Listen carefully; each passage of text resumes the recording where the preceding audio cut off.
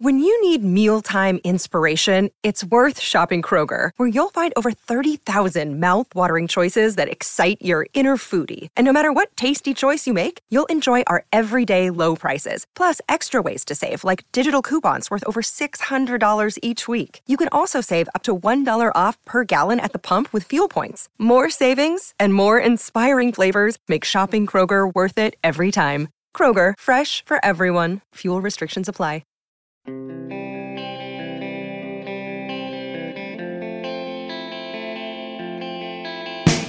See, here's the problem. You set out in putting together an episode like this to say something critical about Jake Guentzel, and it invariably blows back in your face like this. So, hey, consider this a self-fulfilling prophecy. Good morning to you. Good Wednesday morning. I'm Dan Kovacevic of DK Pittsburgh Sports. This is Daily Shot of Penguins. It comes your way bright and early every weekday if you're into football and or baseball. I also offer daily shots of Steelers and Pirates that I hope you'll check out.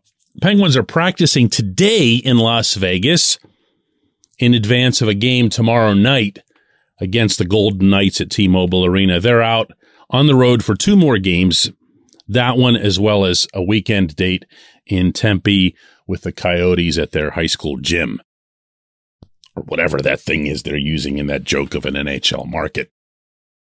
On its face, Jake is not having a bad season. You'd have to really not like the kid or something to look at a line of 15 goals and 18 assists less than halfway through and say, wow, he's really struggling here. It's 33 points in 32 games.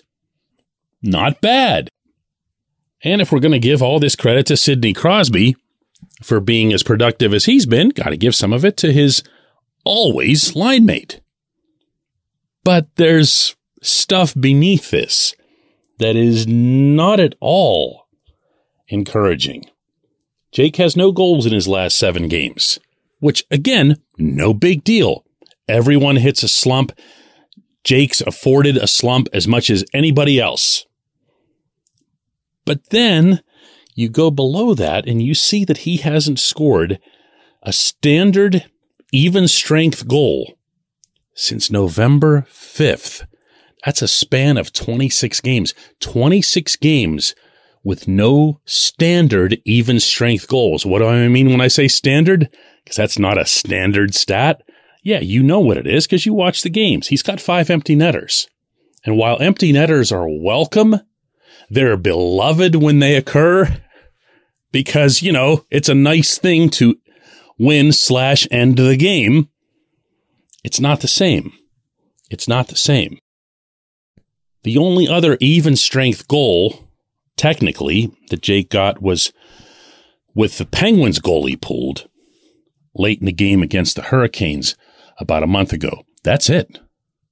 That's it. I mean, that's technically with an extra attacker. It just doesn't go down that way because it's still your 6 guys against their 6 guys. And what's really weird about this, in addition to the fact that Jake appears to be productive and that Sid has been productive, is that Jake has been, over recent years, one of the NHL's very best goal scorers at even strength. So what exactly is happening here? This portion of Daily Shot of Penguins is brought to you by the good people at the Greater Pittsburgh Community Food Bank, where they're committed to providing food for all of our neighbors in need across Western Pennsylvania. They, in turn, need your help. Find out how $1 can be turned into 5 full meals. For those in need, visit pittsburghfoodbank.org. I have a couple theories here. One is that Jake's just not feeling it. He's just not getting the shots off that he wants to get off. If you look at the caliber of some of his releases, they're not where he was early in the season. Why that is, I can't say.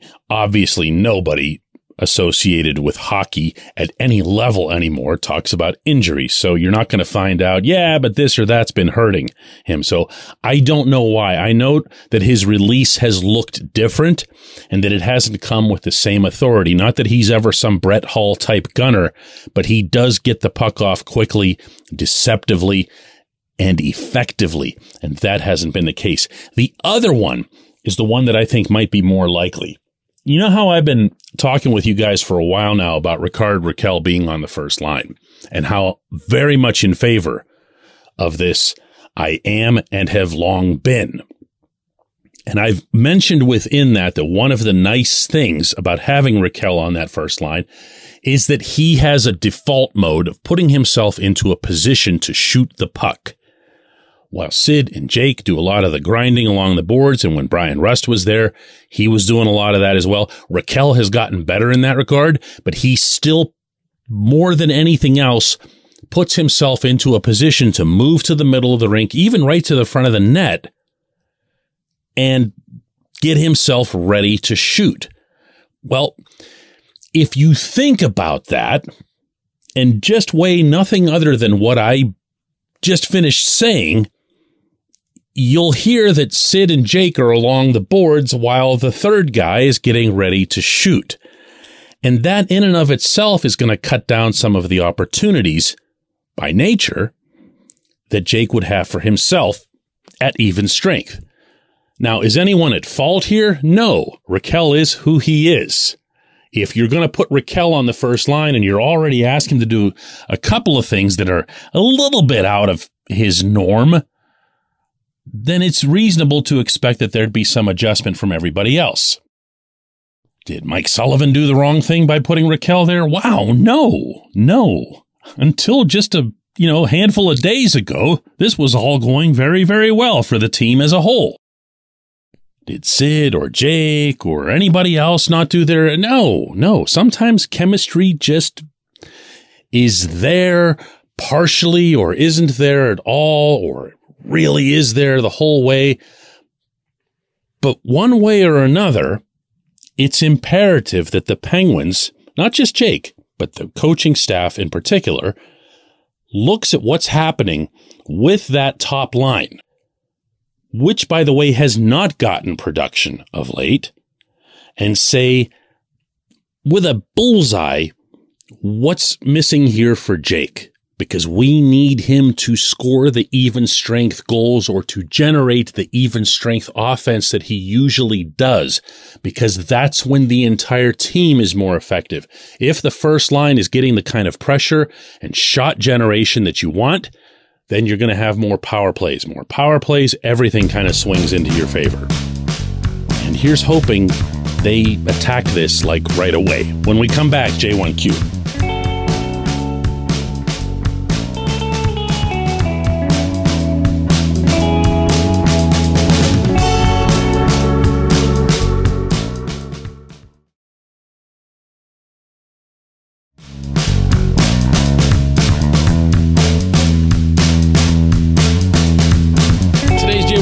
From Mike, who says it's a shame that younger players aren't getting opportunities to get acclimated to the NHL like you pointed out yesterday, DK. I don't see the Penguins as a team on the rise, but as one on the decline. Will we see any changes at the trade deadline? Well, Mike, the first change that you appear to be advocating for here has nothing to do with trades, obviously. You want to see a change of attitude. You want to see a change of priority. You want to see Drew O'Connor not get benched after a human forecheck. A one-man human forecheck results in his own pretty nice goal to open the scoring against Detroit, at which point he's left with 7 stinking shifts the rest of the night. And then is a healthy scratch the next 2 games. That has to change. That has to change. And if it has to change from above, so be it. Sullivan has the longest contract of anyone in the building, and that can sometimes present an uncomfortable setting in any corporate structure. But he still has bosses, and he has bosses who know their hockey. Say what you want about different decisions or whatever regarding Ron Hextall or even Brian Burke, but they know their hockey, and they should be able to step in and say, hey, this ain't it. This ain't it. We've got to at least give these kids something of a chance, especially when they produce. especially when it happens right in front of our faces. We have to let them have a chance. That's not a trade thing. If anything, I got to tell you, Mike, you bring up a trade, and the first thought that I have is, all right, what's Hextall's MO when it comes to the deadline? Well, he gets closer to the deadline and he sends out a second-round draft pick for an established veteran winger.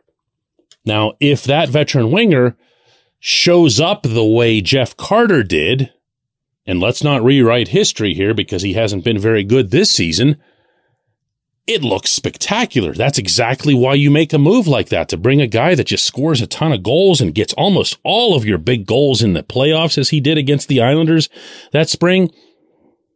And if you can get a player who can stick with you for a few years, as appears to be the case with Raquel, wow, that's so much the better. But it's not nothing that goes in the other direction. That's another potential prospect that's just gone.